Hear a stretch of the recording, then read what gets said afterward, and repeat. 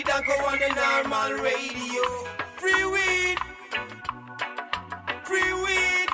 Oh, yo. Danny Danko come to show you how it grows. You're now tuned into Free Weed from Danny Danko on normal radio. Presented by High Times Magazine. See me I say, boom bang.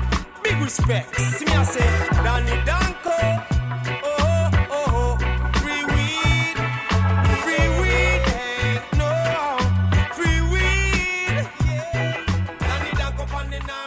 Well, all right. Greetings and salutations. Thank you, as always, to DJ Jacques and Winstrong. You are now listening to episode number 69 of High Times Presents Free Weed from Danny Danko. Yes, episode 69. This one is for the ladies.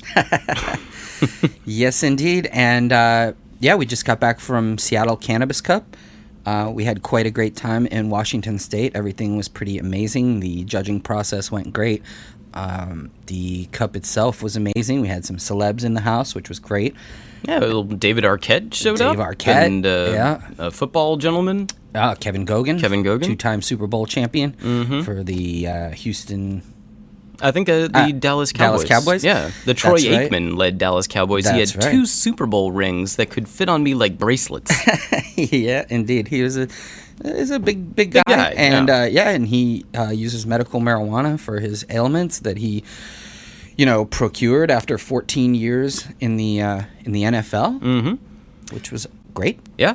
And, everything ended up working out okay. Of course, I-502, Washington put the control of marijuana on the liquor board. Right. So it was a bit of an issue based on liquor licenses and where you could smoke. But we ironed it all out. It was a great weekend. And you judged. What was your category? I was in the medical concentrates category, and there was quite a number of amazing BHOs and dabs and things of that nature in that contest. And we're not going to do the whole list. If you want to see the winners, just go to hightimes.com and check out the Seattle results. But who won in your category? I got it here, actually, if you want me to just say it. First place was Blue Dream Tangy from Vader Extracts and Grateful Meds. Yes, sir. Vader Extracts. They won a bunch of stuff there, and they have definitely some high-quality extracts for sure. And that's the one, that was like, in our category, everyone thought that was the first place. It wasn't even There was really no debate. Much of a dispute, yeah. So that was great, and the Whalers performed Saturday night, which was really cool. We had them in Amsterdam, and they were terrific, so we brought them back for Seattle. They put on a great show, and actually it was in Everett. I keep saying Seattle, but It was in Everett, Washington. North of Seattle, Everett, Washington, and it was just cool to just be in the Pacific Northwest and partake of all of the amazing pot and hash that they have there, and just catch up with them since all this 502 stuff has gone down, and just see they have rec stores, they have dab lounges, and just all kinds of cool stuff where you can go and enjoy the herbal pleasures of of the Pacific Northwest. So. Indeed. All right, so we have a couple of issues to address. We have a couple things to talk about, but we're going to save it for the wrap. So what we're going to do is present the live free weed that we recorded out in Everett, Washington. But stick around for the wrap, because Dan and I have to go over a couple of very important issues. Absolutely. Set us up for this. What was this panel all about? It was a great panel. Basically, we had an hour on Sunday from 3 to 4.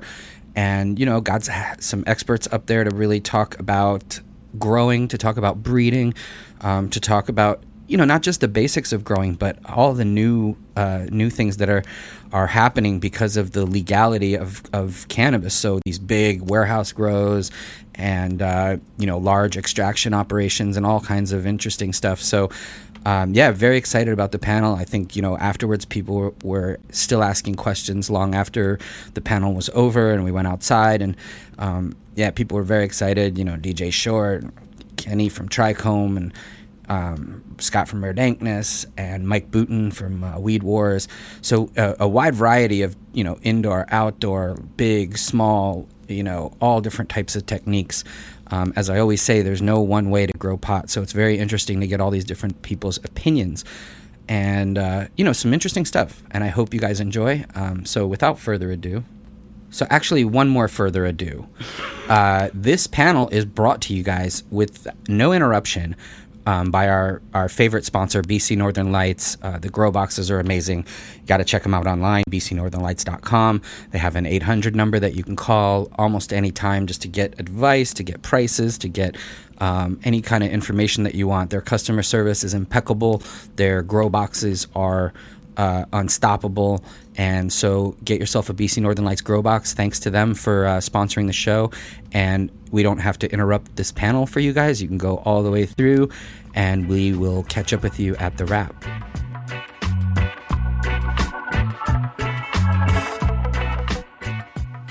Hey, everybody. Welcome to a live recording of Free Weed from Danny Danko. Thanks for joining us. I don't know if we have any podcast listeners in the audience. Anyone free weed? It's nice to hear.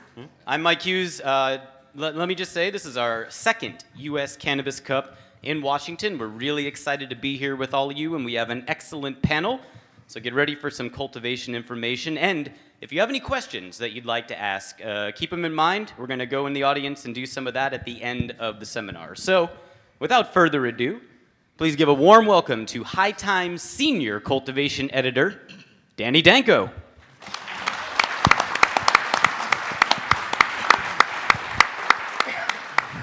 Thank you. Thanks, you guys. It's really a pleasure and an honor to be here with you guys again.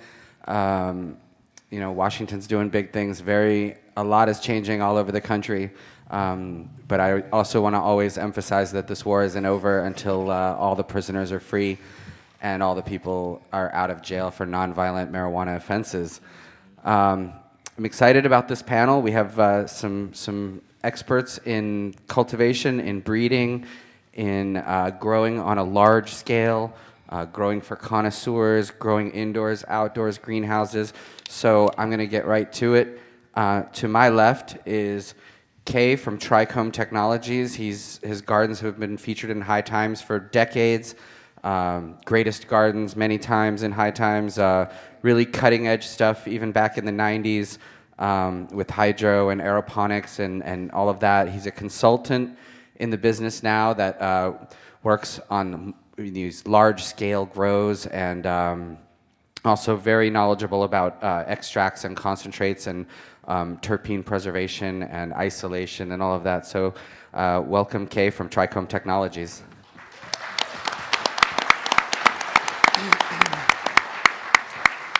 To his left is Scott from Rare Dankness Genetics, a incredible seed bank that's won Cannabis Cups all over the world. You also may know him from the pre-Cannabis Cup winning days as Moonshine Man from the Overgrow and all the different forums that are out there for people to check out and trade clones and seeds. He was very instrumental in that 90s and early 2000 period of sharing of genetics that led to a lot of the reasons why we're able to be the connoisseurs we are now. So, Cannabis Cup winner multiple times, Scott from Rare Dankness.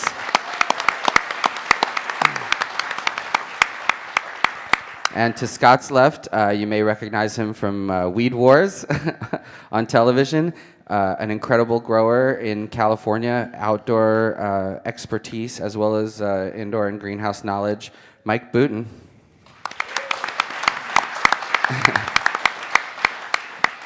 So thank you, Mike. To Mike's left, a legend in cannabis breeding and growing and connoisseurship, the creator of legendary strains like Blueberry, which everybody knows and uses in all kinds of different breeding projects, Flow, Old Time Moonshine, and many, many others, Mr. DJ Short.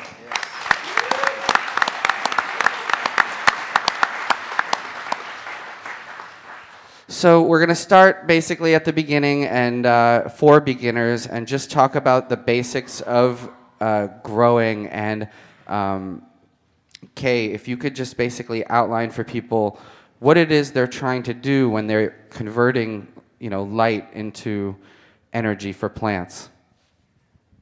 Well, the first thing you want to think about is doing that process efficiently. You don't want to produce unnecessary heat, too many lights, et cetera, especially with the new emerging market with you have, places like Nevada and Arizona. I mean, you could end up spending 25% of your power or of your profit just on power. Just if you don't heat up the box, you don't have to cool the box. So it's efficiency, the efficiency in lighting, the efficiency in the way that you actually produce the product. So, that's kind of like paramount right there. And, as far as people who've purchased a pack of seeds and don't really know, now, what do I do with this? What's your recommendation as far as getting a good germination rate early on? Well, germination rate is first getting your seeds from a really good qualified producer like Scott, like DNA or someone like that. Don't go on the internet and buy some of these seeds on like Craigslist and stuff like that. Buy them from a reputable dealer first and foremost, because they're going to produce a quality product for you. So after that, it's about how to germinate. Some people put them in a moist paper towel. Some people like to put a 10% bleach solution in water first, soak them so you can sterilize the outside, then put them into your paper towel with distilled water or something like that. Let them start to pop, take them immediately, put them in, whatever medium you choose, whether it's soil or, moss or whatever you're going to use. And then after that, it starts just the basic growth the process. And then it's about environmental control. Can you accommodate that plant with the perfect environment, with the proper humidity, the proper temperature, and everything else that it takes to take that plant through its whole life? All right, and Scott, people assume if they buy, a 10-pack of seeds, they're going to get a keeper out of that. What's the best way for them to get a high germination rate so they'll have a good idea of which ones they can pick and choose for moms? I think most people tend to, overthink starting seeds. I mean, it is agriculture. You can throw them down in just about anything as long as you're not keeping them too hot or too moist. Cannabis seeds, sprout, relatively easy as long as they're good quality seeds. The biggest mistakes I see are people keeping humidity domes on too long, keeping the substrate too moist, right from the get-go, which encourages molds and, bacteria to attack the embryo before it ever has a chance to really get out and get going. All right. And Mike, it seems to be a mistake that I see a lot among growers early on. They end up with really stretchy plants because either the light is too far away or for whatever reason. What's a good way during the vegging cycle to keep things nice and short and bushy? Well, one of the ways, like you said, is it's in the lighting. You can have the lighting too far away. You can have inadequate lighting. But one of the ways that we always did it, I don't know if you've ever heard of the 12+1 method of lighting, and there's a little bit of controversy about that out there, I know, but we used it successfully. It's taught in greenhouse technique, college textbooks, and something about the 12-in-1 lighting where you give the plant 12 hours of light, and then you give it 5.5 hours of dark, then you give it 1 hour of light, 5.5 hours of dark. It keeps it right on the edge of flowering, but it doesn't allow the plant to flower. You'll get pre-flower hairs, and you'll get very, very tight internodes. And the plants are very, very healthy because they have a lot of time to convert their photosynthesis process. They have time to convert the energy that they've stored, because they have a good sleep cycle. Speaking of interesting lighting techniques, DJ has an interesting one for the flowering cycle, which is not necessarily the one that's taught in most of the books that you'll read or the videos that you'll watch. So I'll let him describe that and why you might want to try. Sure. I think we're all pretty much accustomed to the 12-12 flower cycle. This tip was given to me in the mid-'80s by some old-timers back then who said, make your dark period a little longer. I ended up gravitating toward the 13 on, 11 off light cycle, and what that does is it allows certain phenotypic expressions to express themselves that you wouldn't normally see on the 12-12. It also can actually increase production because plants take in food during the day, and the main source of food for the plant is light. All the other things we give it are to help it supplement the chlorophyll process to feed itself. Plants take in nutrient during the day, they put fiber on during the night cycle. So they tend to stretch a little bit more at night. And I've just been using this with great success. Again, it's how do we coax out these various phenotypic expressions that are in a strain.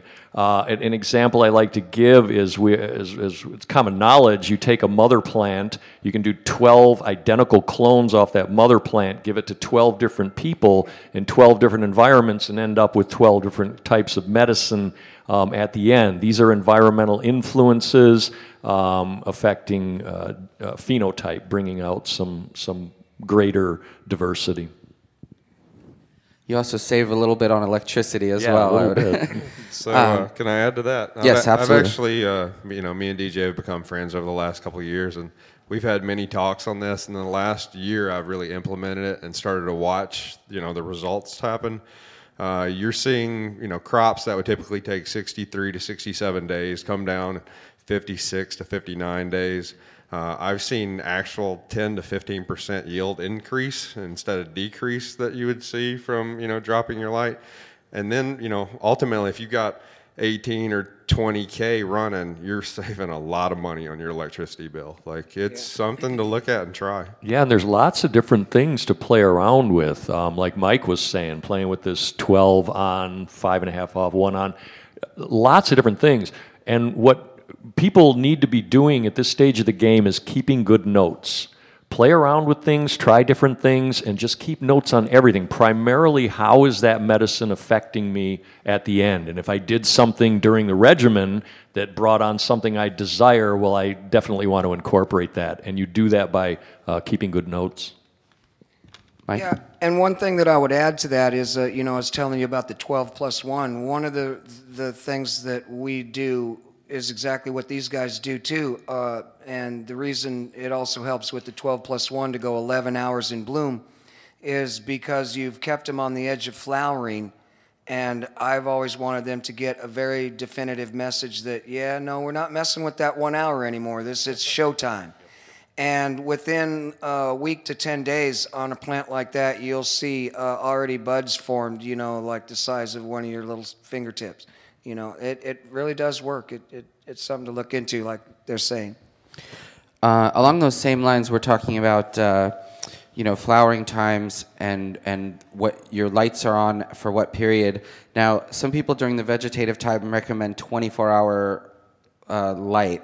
I personally don't recommend that, and I think it goes back to what DJ said about plants, building fiber during the night. What are your guys' ideal? Is it 18 on, 6 off? Is it 20 on, 4 off during the vegetative stage of growing? Yeah, I dialed in actually 19.5, mainly to keep my male alive. I think I have the oldest male in the industry. He's 98, was born in 98. So what are we at now? 16 years on the male. Wow. So, and that's 19 on, 5 off. Yep. Okay. And then when if you were going to switch to flowering, you would go 13 off, 11 on. Correct. Straight to the 11 on, 13 off. Hey, one thing I'd like to add too. On that note, one thing I'd like to add, if I hate to have you leave with incomplete 12+1 information. If I was going to go back to growing again tomorrow, currently Tanya and I don't have a location, but if we were going to do it, the only thing that I would do different is we had our moms under 12+1 too. Some strains really don't like that. And so what I would change is I would go to a longer photo period, but just for my mom room. So 18 or 19 or so? Yeah, 18. Actually, now that I heard DJ say that, I'd probably try 19 that. and 5? I'd copy him, steal that from him. Cool. And you had a follow-up, right? Well, first I wanted to say, I absolutely agree with what DJ said about record keeping and notes and everything else. That has to do with your lighting schedules, your feeding schedules, your pH, how your city water changes over the year from summer to winter and all those things. But now that you've got those plants sprouted, what do you do with that 10-pack of seeds? Are they all created equal? No, there's some that are better than worse. There's some that are males and some that are females. So after you cultivate them and get them 12 to 16 inches tall, you can take 2 clones off each one, so in case you lose one, you don't lose that valuable information. You'll label each one 1 through 10, but there's 1 through 10 the progeny. After you have the progeny labeled 1 through 10, you know where it came from on the mother. And from that, you can now artificially change your lighting regimen to 12, and that will immediately tell you what's a male and what's a female without putting undue stress on the female that you've got growing. So you didn't stress it or anything else. So it's continuing to grow. You know it's a male, you know it's a female. You've done your elimination of males if you choose to do so. And now you can take clones off that female again, so you can continue the next generation in case you get something you like. Now you're going to take that original and you're going to finish it to see if the finished product is something you want. Is it too tall, too gangly, too lanky? Does it have the desired characteristics you're looking for? And that right there is how you get what you want in the finish of that 10-pack. Right. And what he's talking about is basically, you can buy packs of seeds and grow from seed all you want, but a lot of times growers, especially particularly on a commercial scale, they want to have a mother plant from which they take cuttings. They know it's a female because they've flowered that corresponding clone, and now they have that female that's never flowered, but they know how it's going to behave, and they take clones from it, and that way you get a level canopy in your grow room. You know exactly how every plant is going to behave. They're all from the same plant, so they behave very similarly.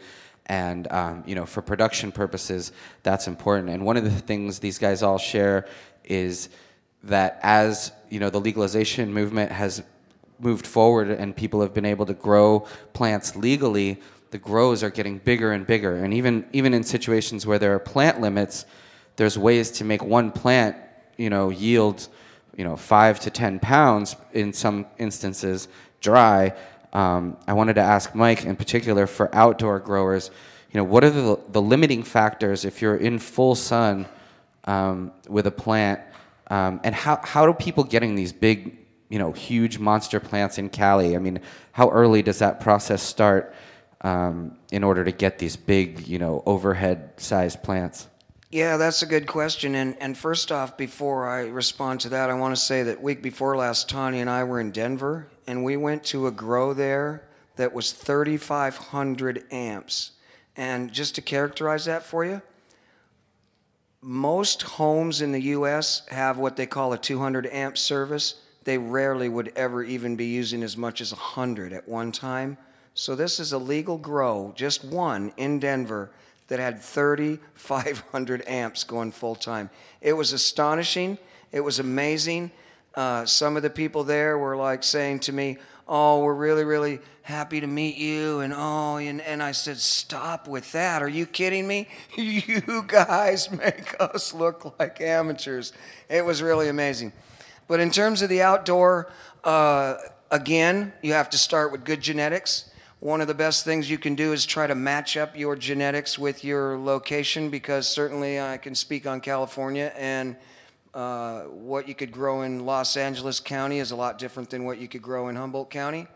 So if you can match up your latitude or your geographic region with genetics that are favorable, that's the first step. The second step is that I've found that marijuana likes a hole that's a heck of a lot wider than deep.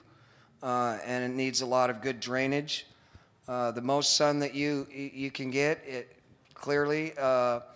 But then sometimes that's also a detriment, because I'm not from Arizona, but some places in Arizona are very, very dry and no humidity at all. And those plants will suck water out of the ground so fast that you have to change it up and maybe try to keep a little bit more water in the hole. So it's kind of tricky, and that's one of the reasons why we suggest to people that if you're going to grow, find something that you like and then learn how to grow that very well, no matter whether you're indoors or outdoors. Find out what it likes and then move on to the next strain. If you're always chasing the next strain, you're going to be growing a lot of mediocre pot because you won't learn anything. I don't know if that answered the question. Yeah, so you're saying that different strains, you have to dial them in differently, Sure. Their feeding process, where they like to be. Sure, and they might not even like where you live, because the characteristics of where they came from aren't favorable to where you live. Mm-hmm. I'm sure that, Scott, you can speak on this as well. What are some of the factors that come into play when you go into these larger size warehouse grows?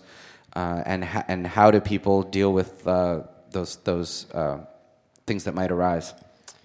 You know, everything changes. I mean, you have to once you step into a commercial warehouse grow, you have to lose that basement mentality. I mean, it becomes commercial agriculture to a point. It becomes commercial pharmaceutical to a point. I mean, you have to maintain levels of cleanliness and protocol that, you know, it can be mind-numbing and nerve-rattling sometimes when you see, you know, you go into a facility and you see owners traipsing through investors that, you know, haven't gone through a clean shower and putting on the booties and, you know, the suit or whatever. I mean, one little bug, one little microbe, you know, one little fungus, you know, spore gets in there and, you know, you're out a bunch of money. And one of the things that we've really started preaching now that we're moving into Illinois and Connecticut and starting to set up some of these large grows there, we've seen it in Colorado. So you prepare these people, you know, like you have to be able to understand that you have to lose one full crop. At some point, you're going to lose a whole crop because of somebody's stupidity or lack of effort or whatever. And if you can't afford to lose that $500,000 or $1 million or whatever that room or greenhouse is worth, like, don't play the game. Like, you don't belong in it at this point. Yeah, I can see Kay is also nodding along. He's told me about times where he's gone in and seen just, you know, devastation and people losing money hand over fist. Yeah, I mean, it's happening day in and day out. And right now you're talking about investors that are, you know, private investors that might be small business owners that have a, you know, small nest egg that they're willing to invest. But, I mean, right now we're talking to 8 different Wall Street investment groups that want to build a national franchising, and those guys aren't going to mess around and allow you to screw up and miss the, you know, drop the ball or miss the beat one time. Mm-hmm. You've got to be on top of your game. But in some sense, some of them want to tell us what to do. They want to tell me and Scott how to do our job, how the medium should be, how the method of manufacture should go. Maybe they have a background in growing or horticulture in some way. But it's kind of funny that people still have preconceived notions that this is an easy job. They've got a hippie cousin that did it. He smoked for years, and anybody can do this shit. And it's like, wow, especially when you take it to a large scale like that. I mean, I've seen multi-million-dollar facilities produce the best pot in the world, only to turn around and screw it up in the drying and curing. It's like, dude, do you realize you're trying to get rid of 350 gallons of water today? In the next 48 hours, you're trying to get rid of 100, 200 gallons of water. Yeah, there's no dehumidification unit that'll do that. No, they think they can just put a heater and a dehumidifier in that room, and it's going to, at 21 pints a day, it's going to get rid of all that water. To some degree, you're fighting people, investors, you know, but trying to protect them from themselves and tell them how you're trying to secure their future by doing certain procedures and processes like decontamination. You just can't trape the general public through these things. I mean, like you said, the mentality from the basement grower completely changed. It's real world production. Look how your food's produced in some of the largest greenhouses in the world. I mean, you know, Eurofresh Farms at 318 acres in Arizona went bankrupt because they couldn't control the bug and disease. They went rampant. They had to file for bankruptcy. I mean, they could hire any university, any doctor, any scientist, any magic bullet guy in the world to fix their problem and couldn't. All right. Well, DJ, question for you. In your opinion, what do you think separates, let's say just B grade or average sort of cannabis from Cannabis Cup winning, you know, connoisseur quality cannabis? What makes the difference there? Right now, the Tropic of Cancer, basically. No, I'm sorry, I'm old school. A-grade herb comes from the tropics, okay? We will never produce A-grade herb, I'm sorry. We're getting very close to producing A-grade hash, which is we're in the environment to do, but the special herb comes from the tropics between 23 North, 23 South, where direct overhead sunlight happens twice a year, which eliminates the filter of the atmosphere considerably, and a lot of ultraviolet radiation is able to get through. The only exception to this rule is Nepal, because it's technically not in the tropics, but it has the elevation of the Himalaya. just so many things on that topic. The sativa from way back when that I'm trying to replicate, okay, the Highland Oaxacan, the Punta Roya was my favorite. The Santa Marta Gold was wonderful. The Guerreran Green, the Highland Ties. And they didn't have the trichome that we're familiar with now. They had these hairs, these cystolithic hairs that secreted oil directly onto the surface of the leaf. In my opinion, the glandular stalk trichome plants were bred strictly for hash production outside of the tropics, Afghanistan, Lebanon, Morocco, and the main form of hash extraction in those places is some form of sieving.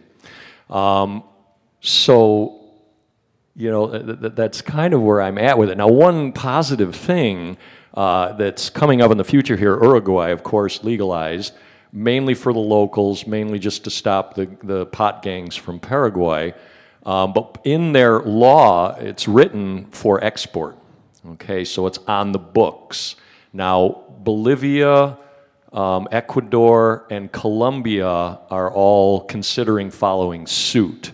And if we can get Colombia or Bolivia or Ecuador to export pot, we may be able to see some A-grade herb again here. And I don't mean to discourage people with that, but realistically, I think the future here will be in concentrates and extracts and the various ways we do that. That's going to be my focus toward the future. I want to do R&D, produce a hash plant.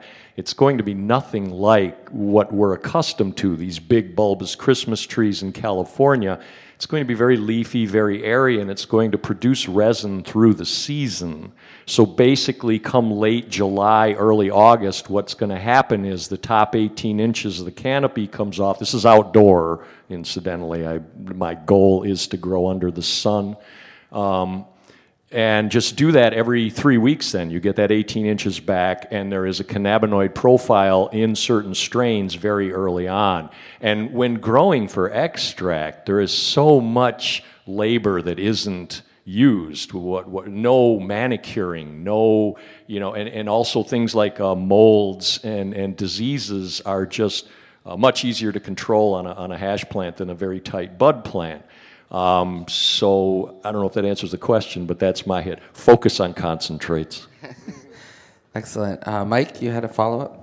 Oh, yeah, I did want to speak to that because DJ's right on the money. And one of the things, I get a lot of questions, you know, people, and listen, guys, I love to talk to people. People I can see, they look like, well, I don't want to bother you. No, come here and talk to me. I love to talk to people, but they always ask me questions about growing that really what I've started to do when I teach seminars or I teach people a class on how to grow is the first thing I teach them is you have to ask yourself some questions before you can proceed. It's just like fishing. You could go into any tackle store, and if you don't know what you're trying to accomplish for the day, how do you know what to take off the shelf? How do you, same with cooking. You go into a supermarket, you could just be completely overwhelmed by all the choices, but not if you go in there knowing what you're trying to be about.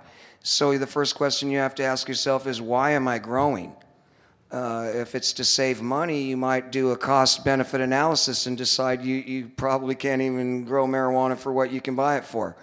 If it's for a sick person, well, again, everything's a flow chart. Where do you go from here? But the one thing that I found out by using the laboratories and testing laboratories that surprised me very much about marijuana was that we've come to understand and believe that the top bud and the nice cola, you know, that's the grade A, and then we call the trim, you know, listen, people say, you know, turn your trash into stash. We call it trash. The lesser bud down at the lower parts of the plant, Tony and I always called that B grade. We always considered it a lesser grade of marijuana. But the interesting thing about it that we found out by testing our stuff in the lab was that the more surface area you have plant material-wise, the more it can grow trichomes. So if you're going after extraction, loose, airy marijuana is the ticket. So that's another thing I tell people now. What are you growing for? If you're growing for extraction, I would never suggest to people that they try to grow that top shelf eye candy, you know, passes the bag appeal test. You'd be wasting your time, and you'd also be hurting yourself, because when the marijuana game becomes a game of extraction, there's going to be a set price for cannabinoids. And if you can't produce them for that rate, you're not going to be in the business. That's my prediction. And also, do you think that that's a possibility indoors, or do you think that at that point things will shift into sort of a greenhouse and outdoor kind of production? I think it'll be greenhouse and outdoor for that. I think there'll still be indoor production, because we won't get away from smoking flower. There's a place for all of it, but the predominant market, I think, will be extraction, because the value-added products that you can make from extracted cannabinoids, like let's say Florida, for example, and is going to probably pass a medical marijuana law this November. Now, I know that there's going to be a lot of, I'll call them grays. I don't mean it detrimentally. I'm getting there myself, but there's going to be some of them that will remember and want to smoke marijuana, but the vast majority of the people there will not want to smoke and use marijuana in that way. They'll want value-added products, and you need cannabinoids to make that. Edibles and topicals. Yeah, creams, tinctures, edibles, oils. Okay, you had a follow. Well, like Mike's saying, everything has a true cost of production, whether it's top grade marijuana, cannabinoids, or terpenoids. In the end, whoever produces a superior product for a superior price is going to take the market share. And that's what this industry needs to learn, is there's people out there that are really, really, really good at this. And when they finally team up and produce superior goods for superior prices, the consumer is just simply going to go, hey, I like the best product for the best price. And that's who I go with. And so if we're still kind of sort of in influx, where a guy sitting in a room somewhere in a state is squeezing a bag of marijuana, and he's determining that's $45 an eighth weed, and this over here is $65 an eighth weed. He has no idea what those two marijuanas cost to produce. Did it cost $6 a gram and he's selling it for $9, or did it cost $9 and he's selling it for $6? So until you start really calculating, and no garden in the United States can really give a financial analyst exact cost production. How many pennies, dollars per gram?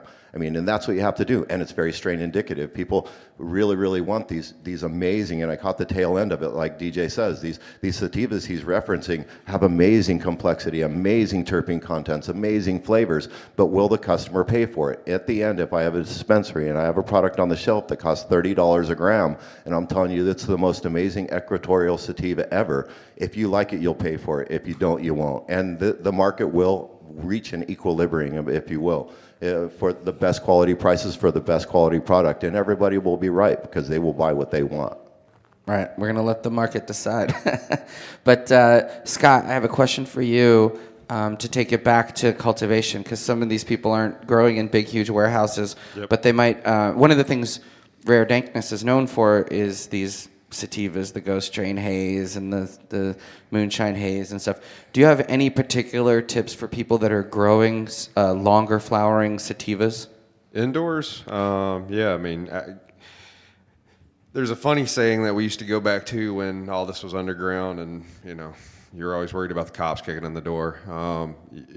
Go with as much light as you possibly can, loose a few plants, like less plants per light. They're going to bust you on the number of plants. They're not going to bust you on the number of lights. Indoor growing sativas, I mean, once again, you're talking about plants that are used to being near the equator. They're used to receiving a crazy amount of UV and sunlight. What we tend to find is, when you hear of people, having trouble with a finicky indoor sativa, it's like you're typically growing it under too few of wattage, or too few lumens. You want to make a sativa really, really happy indoors, allow it to spread out, don't crowd it with other plants, add an extra light, double your wattage if you can, prune out that inner part of the plant that's not going to get as much light, so everything focuses to the end of the branches. And what about feeding? You typically tend to be lighter feeders? Well, I mean, if you're going with like a soil-based or a semi-soil-based, you have to remember that plant is going into flowering a lot slower. It's taking longer to ripen. You're basically, keeping it happy over a longer period of time. So it's, don't slam it with a lot of phosphorus, ease into everything. Ultimately I think they like a lot looser substrate as well. They tend to do really, really well in rock wool or hydro. Aero setups are awesome. If you get into a compost-based soil, they tend to slow down and, show overwatering deficiencies and all kinds of stuff. All right. Kay, you had mentioned earlier about people who had grown really great bud, but then they messed it up in the drawing and curing process. Take us through that last couple of weeks, the flushing, and then also understanding when to harvest. How does someone take a look at their bud and know it's time? Well, first on, don't overfeed your plants so you don't have to overflush them, and then you take that last 2 weeks if you're a soil-based or something like that. If you're running straight hydroponics, it's kind of hard to just cut those things back to straight water. So you're going to have to give them a dilute solution or something. They're going to immediately just go yellow and fall apart. So, in that, depending on style, taper off the nutrients or completely eliminate them, flush them, and then when to pick. I always have to digress to Mel Frank pointing out Dr. Malberg's study, who was Rob Clark's mentor as well, and that got into exact harvesting time by putting syringes inside of the actual Captate stock trichrome and taking the fluids out and analyzing them hour by hour, day by day. So it got pretty involved and pretty serious. But it depends on how you're looking for. Traditionally we say if you want more of a couch lock, you wait for them to start turning a little bit amber, and the chemicals convert that way. If you want a little bit more uplifting, you pick them when they're still just going from clear to opaque. But then after that, I see, especially in the larger facilities, some of these people think that they can just get a big room and, again, put heaters and dehumidifiers in it, and they can put the marijuana they harvest on Friday in with the marijuana they harvested on Monday, and it doesn't work because this is stuff starting to dry and this stuff's starting to release moisture. This is going to absorb the moisture, and you end up with chlorophylls and things locked in, and it tastes like hay. It tastes very, very nasty. So I have to explain to people that the Monday needs to be in with the Monday, the Tuesday needs to be with the Tuesday, Wednesday, Thursday, Friday, and each in a separate kind of environment. I know Mike and some of the outdoor growers up in Humboldt afforded luxuries of big, huge drying sets with real good airflow and just mountain air, and it's just absolutely amazing. But somewhere like Arizona, you're not afforded that luxury. It'll dry up like a popcorn piece really, really quick. Or Scott will attest to Colorado. The same thing, Colorado. In wintertime, you got 0% humidity. It doesn't matter if you're 100% or minus 14 degrees. You're going to lock things in there. So you don't want to dry it too fast, don't want to dry it too slow. But you certainly don't want to impart flavors and moisture from one crop to the next. So you've got to compartmentalize this stuff and create very separate environments for these things. All right. DJ, one of the things people ask me all the time, they all want to create their own strain. Now, obviously, we don't want to recommend everyone to go out and try and do that, but if, let's basically break down the basics of that, maybe what an F1 is, what an S1 is, and a P1, and give people just the basics of a breeding project. Sure. The P1s are the first parental generation in my regimen that was Highland Oaxacan, Highland Thai, Chocolate Thai, and Afghan. You cross those P1s, you come up with your F1 generation. What I did was using those two very dissimilar indica and sativa. I went both ways, pollen-wise, sativa to indica, indica to sativa. I preferred the indica pollen to the sativa female. All of my contemporaries, people I was working with at the time, went the other way because of how novel and unique the indica plant was. Now, when you have two very dissimilar P1s and you cross them, the F1 generation should be very uniform, almost identical. And then crossing any two of those F1s to the F2 generation creates the diversity, a lot of diversity, especially if the P1 parents are very different. And from that point on, so from the F2s for blueberry, for example, I'll get a very berry male, a very berry female, cross them out to the F4. I should be seeing 25 to 50% of my progeny in that F4 showing the trait I'm breeding for. If I do, I know I'm on the right track. And same thing in the F4, very berry-leaning male, very berry-leaning female. You could use any flavor. I mean, it could be orange, it could be pine, cedar. I'm really looking for some of the frankincense and sweet cedars, savory cedars. Now, in terms of judging herb, all right, this is very important. I judge herb strictly by the effect of the finished product. I don't care what that plant looks like, grew like, tastes like, smelled like, any of that. It has to pass the test of satisfying my needs first. And I can't stress this enough. One of the great tests in the past, you know, when I would have, say, a gathering of people and you fill several jars with different things and just see which jar empties first, the one people keep going back to, which is the basic, you know, test for a cup, I think. But keep that in mind, all these incidental things. So, for example, you end up with two products that you're sampling and they both have the exact same effect. You get the, you know, same level of effect from both of them, but one tastes better than the other one. Well, by all means, go with the one that tastes better.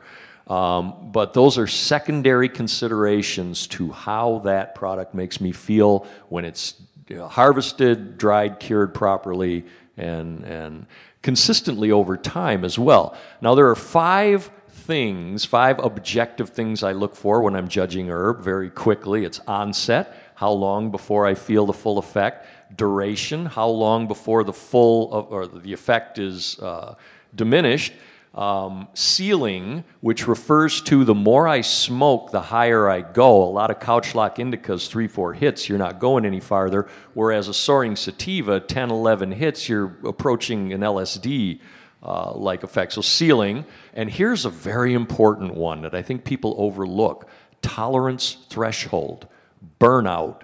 You know, how long before I smoke it, before I've been there, done that, and just do not want to go back to that jar. Now, I can say, for example, my blueberry, I've been smoking for over 30 years. It takes less than half for me to get the same effect from that. It takes 6 months to judge that characteristic from a strain.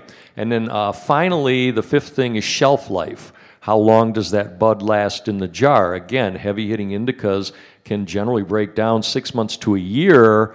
They're worthless as bud. You might be able to extract some resin, whereas other strains actually cure out better. My favorite smoke right now is my Vanna Luna, cured 3 years plus in glass. And it's like Thai. It's the closest thing I have sampled to the Thai weed. So these are things that you can, you know, onset, stopwatch, duration, clock, sealing, just how many hits.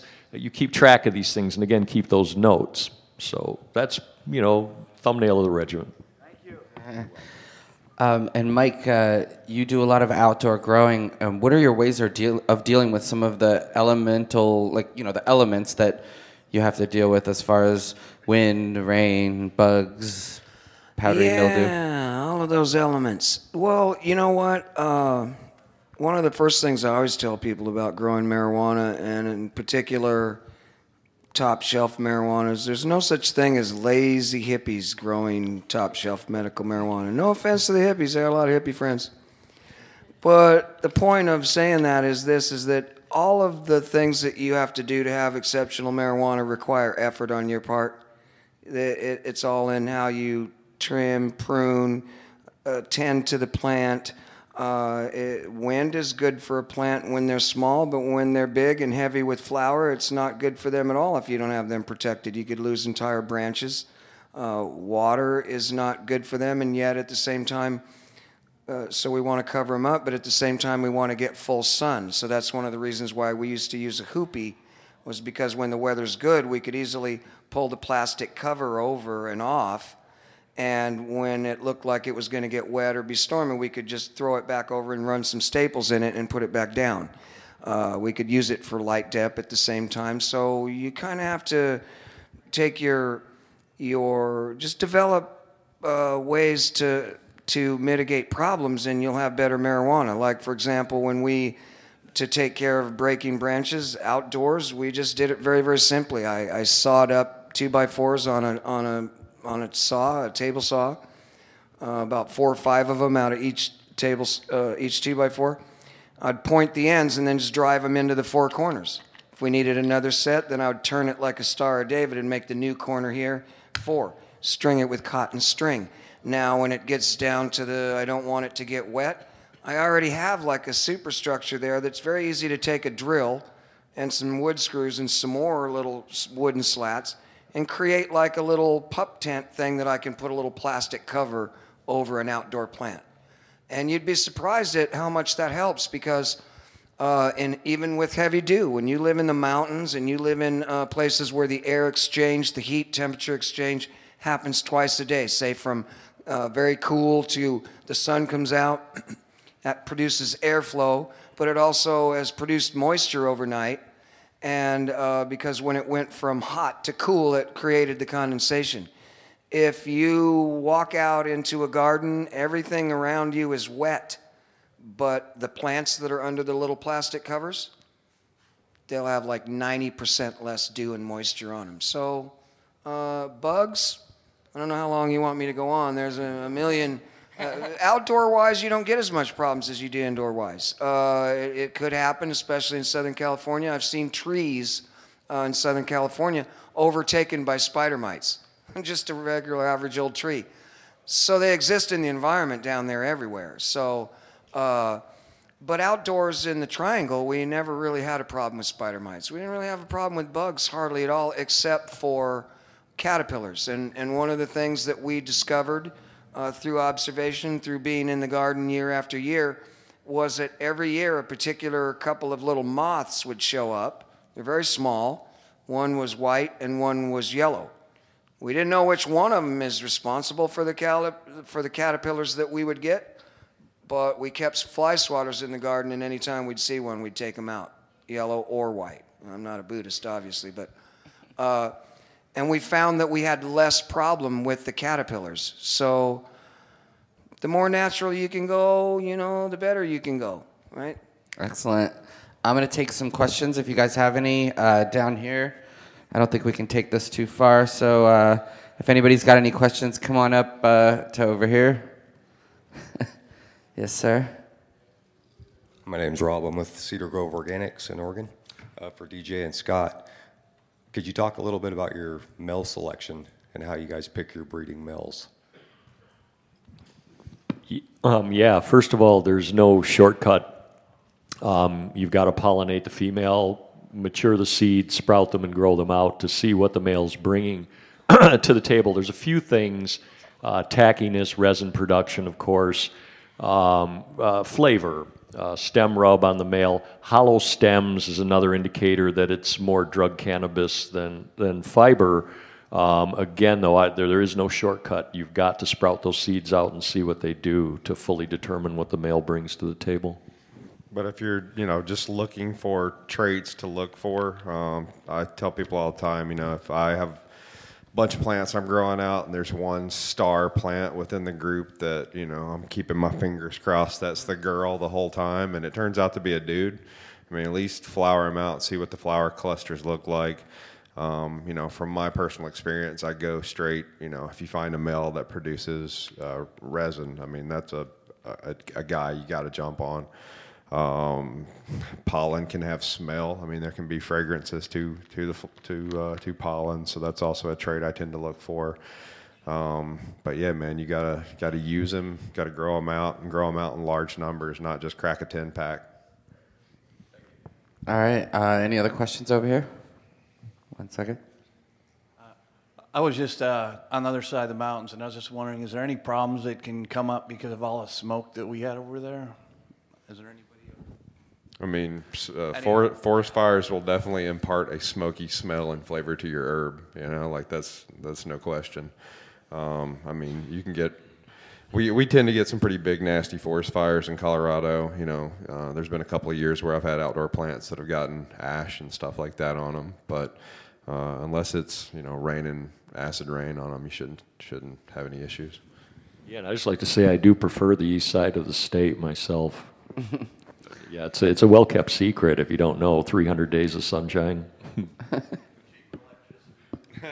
My question's for, I have an opinion between all of you guys. I'm actually from Florida, and I'm doing a lot of things in Florida right now. And I noticed DJ Shore said that the tropical is better, but at the same time, I've lived there my whole life, and I know everything's going to be deprivation, greenhouse, a lot of indoor because of the humidity levels.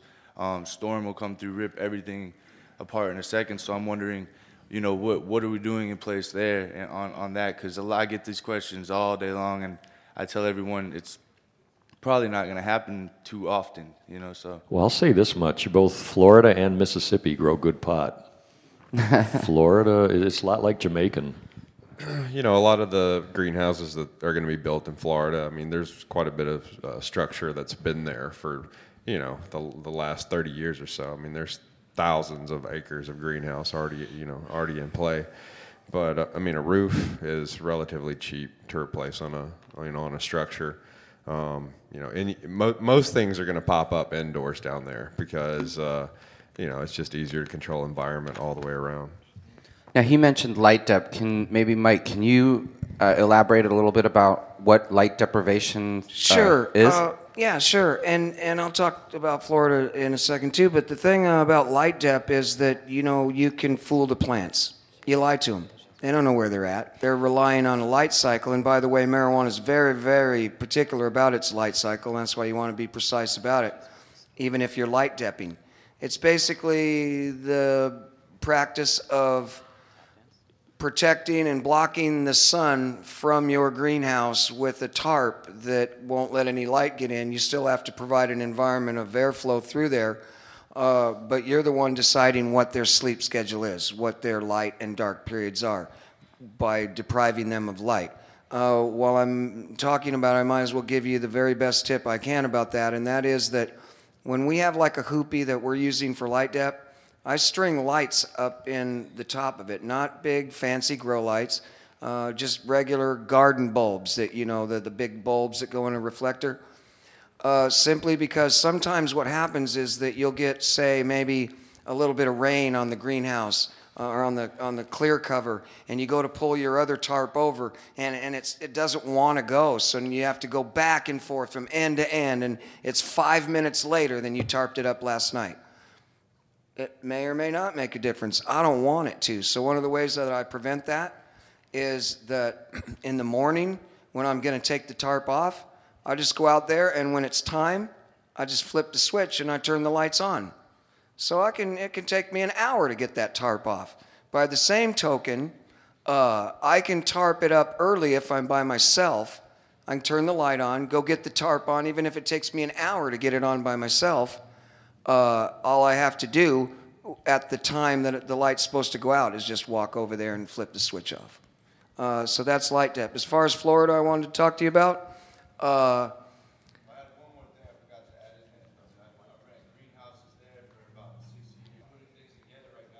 Well, I doubt people are going to grow in the natural medium there, right, Scott? But the one thing that I wanted to mention is, remember we talked about matching things up. I don't have any Florida experience, but I understand humidity. I understand what DJ says about tropical marijuana.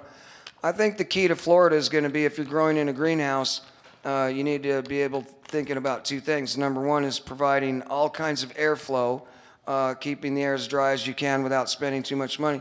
The other thing is, don't expect to grow that top shelf tight bag of peel bud that's going to get sold out of a glass jar, but you'll probably be able to grow the hell out of that extraction weed that we're talking about, that's airy, loose, has lots of surface area, and is mo money.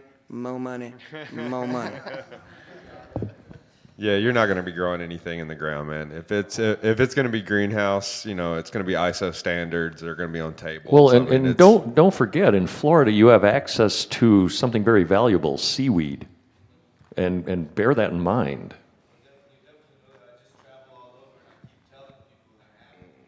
No, I mean, we've talked to 3 or 4 groups. So I mean, there are people talking freaking stacked pods. There's people talking, I mean, like, yeah, it's ridiculous. Just keep in mind, if you're going to use seaweed, always rinse the salt off with plain water as well. Question here. As big money from places such as Wall Street get into the whole industry, how do you see that affecting product on the market that appeals to the lowest common denominator and takes things like, I prefer to smoke spliffs, but I choose to go and buy organic natural tobacco. So you ready for the harsh truth, man? Right, but you have the companies that take the tobacco and make it Marlboro. It's awful. So what you're about to see is the industry is about to split into 2 distinct factions. The medical side is about to get swallowed up by Big Pharma. No matter what you guys think and want to fight for, if you're on the medical aspect of this and you're running a mom and pop type organization, as soon as the FDA flips the rescheduling of cannabis, it's over. It's game over for the whole medical scene that's here in the U.S. What's going to keep us alive is the grassroots movement for adult usage. The recreational aspect, we've seen now that, Colorado's been weed legal for half a year. Murders have gone down, car wrecks have gone down, DUIs have gone down, tax revenues up, depending, no matter what you want to hear on the news. Like, our schools are funded, we have great roads, our parks are now getting money. That's what's about to happen. So every place that's going medical right now, Illinois, Connecticut, Florida, New York, it's big money, man. Like, this isn't a mom and pop grassroots thing that happened in Colorado. When I opened my dispensary in Colorado, which was Stone Mountain, it was 2009. I did it with $5,000 and like 10 pounds of my own herb that I had grown. You can't get into business now unless you got $3.2 million to be able to afford all the licensing, to be able to afford a 40 or 50,000 square foot, grow, and to be able to afford all the taxes running the front end, not being able to deduct things. I mean, it's pretty ridiculous. So on all of that being said, the grassroots movement for adult usage is where we have to draw the line and maintain, our ability to keep that quality. You can't force out the microbrewers. You can't force out the small vineyard producers. So you're not going to be able to force out the small quality controlled, cannabis for adult use. Mm-hmm. The medical side, I mean, Big Pharma is going to do that. They're going to save some people. They're going to make a lot of money off everybody. But we can maintain what's going to happen on the recreational side. We can maintain that upper end echelon that we as a culture have been involved with for the last 30 years. And it's really up to us to say, no, I don't want your money unless I'm going to be able to do what I want with it. And regardless of what the law says, grow your own. Yes. Yeah, man. I mean, ultimately, that's it. That's the end game for me is legalization. I have a mom, in Alabama that's, pushing 70 years old. She's got lupus and everything else. I want her to be able to grow her own plants with there being no repercussions to her. Mm-hmm. I don't want her to have to rely on Pfizer or some, big pharma, conglomerate. People are constantly asking me, like, aren't you afraid of Monsanto and Marlboro and all the only way they can harm us is if we can't grow our own. If we can grow our own, we don't need them, and we don't need anything they bring to the table. But also, this is our industry. It's always been our industry and will always be our industry because we are the innovators of the products, and more so than the person that struck gold, it's the people that invented the picks and shovels. So it's up to us to invent the new picks and shovels for this industry. There's a lot of stuff that Big Pharma doesn't even know they need. We're here, we've had the experience, we're the people that need to develop these products. If it's not just the raw cannabis, it's what to do with the cannabis. And we are the innovators, West Coast, always have, always will be. Yeah, and just real quick, you guys, I just wanted to say and give you an analogy. I really, marijuana saved my life, but for the first probably 20 years that I used it, I didn't even know it was medical. And I'm never going to throw little Johnny under the bus that uses marijuana and he doesn't even know why. I'm never going to do that. And I think that as an analogy, marijuana prohibition in our country is like a broke down piece of shit car in the middle of proverbial Main Street America. Now, a lot of people want to leave it there because guess what? They make money off the spectacle. And see, our problem as marijuana users is we're opposing each other on two different ends of the car. Some of us are pushing on the end of the car, and a lot of the newcomers to the movement are, and you can't blame them. They're parents. They don't know much about marijuana, but they want it legal for their kid. They're pushing on the end of the car that says medical use only. I push on the other end of the car that says legal for everybody. Yes. And that's the way to get the car out of the intersection. It's the only way to get the car out of the intersection that takes care of everybody. And so that's what we got to get across to our friends and our neighbors and our relatives. It's not about whether some marijuana use is more defendable, more acceptable, or any of that. It really boils down to, does any person on this globe have a right to tell me that I can't use a plant that can give me food, fuel, fiber, medicine, recreation? No. No, they can't. That's the argument. So thank you for letting me foam at the mouth. You guys, we're out of time. We're all going to be outside the doors. You can ask us some follow-up questions and stuff if you guys want. And we're going to be Danny. outside. Everybody, thank you, Danny. Tell Danny guys. thank you, everyone. Woo! Thanks, guys. Thank you.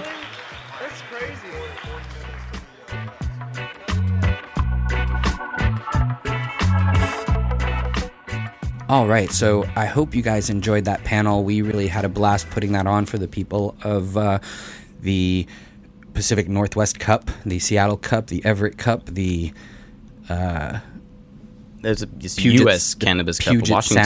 Sound, Yeah. U.S. Cannabis Cup in Washington, and I feel like people enjoyed the panel. It was a nice crowded room. A lot of them, actually, at the beginning, I just asked for a show of hands, and there were a lot of free weed listeners in the audience. Yeah, I gave out some stickers, and people were very excited. A lot of people had some very kind words about the podcast, primarily saying they wish we would do more of them. So, Well, you know what? We got a tweet from a gentleman who wants to be our intern, so that's exciting. Nice. Yeah. Nice. And you said there were some issues? Yeah, we have a couple issues. Okay. So apparently, allegedly, and again, the source couldn't be shakier on this because you are the source. Whoa. But apparently, someone came up to you and said, "Hey, where is your assistant?" And you said, what are you talking about?" And he said, "What did he say?" About? He said, the guy with the glasses and the beard that sort of follows you around with a clipboard. I said, "Oh, Mike?" And tells you what to do. I believe tells is what me he what said. to do. First of all, Mike Hughes. Yeah, no, I just want to clear this up. My If assistant. that actually happened, I am not Dan's assistant. God damn it! I would be I'd be even sadder than I am generally right now. That if that is were the the case. perception out It's there not the in the perception. world, First so. of all, a person who follows you around and tells you what to do is a boss. So really, I think what he meant was, where is your boss? Oh, you're a boss. Well, anyway, the point is, I am not Danko's assistant, and I really hope We are I never hear that colleagues. again. We're colleagues. We're colleagues. It's Yes, true. that's We're right. colleagues. We are co-hosts. Mm-hmm. You are my producer. That's right. And we used to be fantasy football buddies, but not this year. Yeah. Okay. The other little point of business that I needed to say, I am starting a strain name competition. Now, the question is, what should Danny Danko's strain be called? And now we don't have a strain, so we're sort of working backwards here. We're going to start with the name and then create it. So what do you guys think? I'm going to get you started with 2 suggestions, but feel free to tweet at Danny Danko, at Mike Hughes _ what you think the name should be. So first off, I have Double DOG. I kind of like that one. It's fun to say. Second, Stanko. Now, if it was Stanko, it would have to be a pungent, stinky, skunky kind of strain. But I think Stanko, Double DOG, that's what I'm throwing out. Free weed people, let us know what you think. So again, at Mike Hughes _ at Danny Danko on Twitter. You can get us on email. It's freeweed@hightimes.com. What should Danny Danko's strain be called? You got any suggestions? What do you think? I do not have any suggestions. I think you're ready. We got the greats out there. We have the Jack Herrers of the world. We have the Lester Grinspoons. We need the Danny Danko strain. So I think that it's time. Well, it's an honor to even be thought of in that way. Yeah.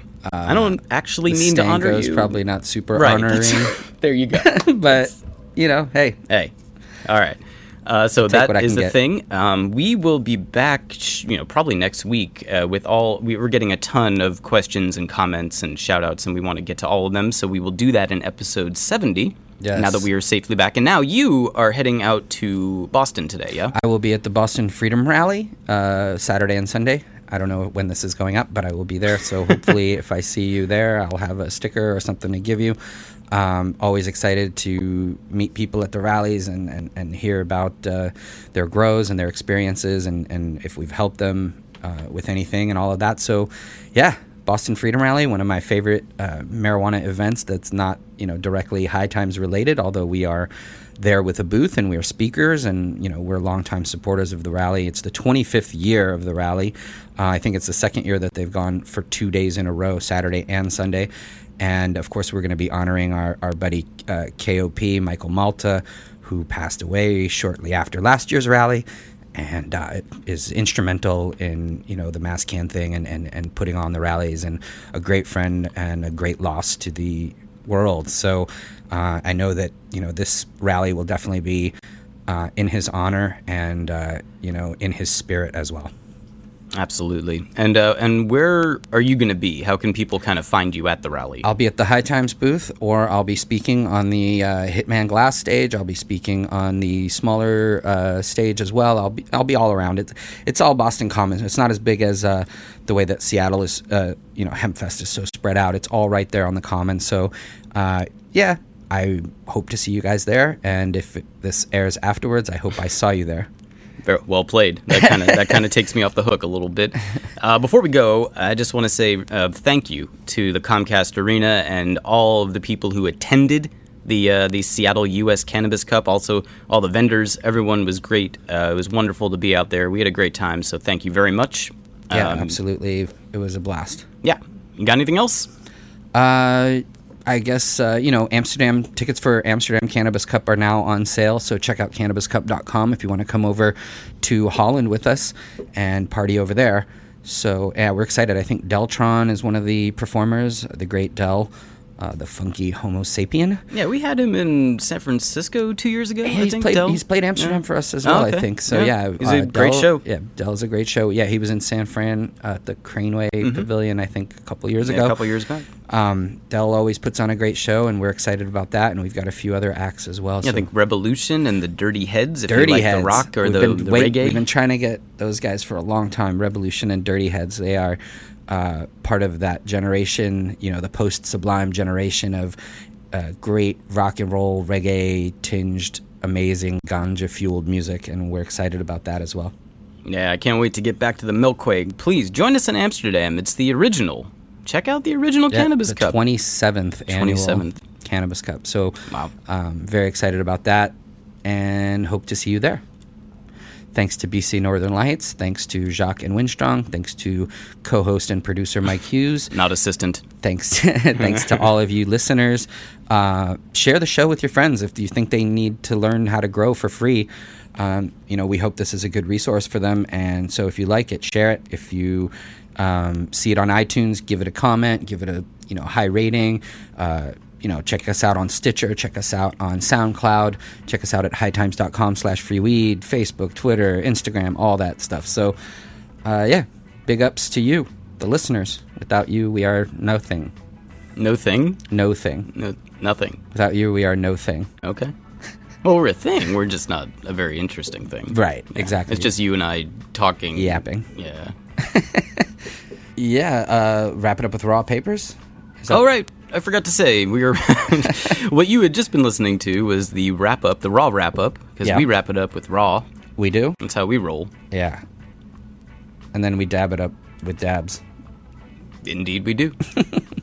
All right, episode 69. Put it in the books.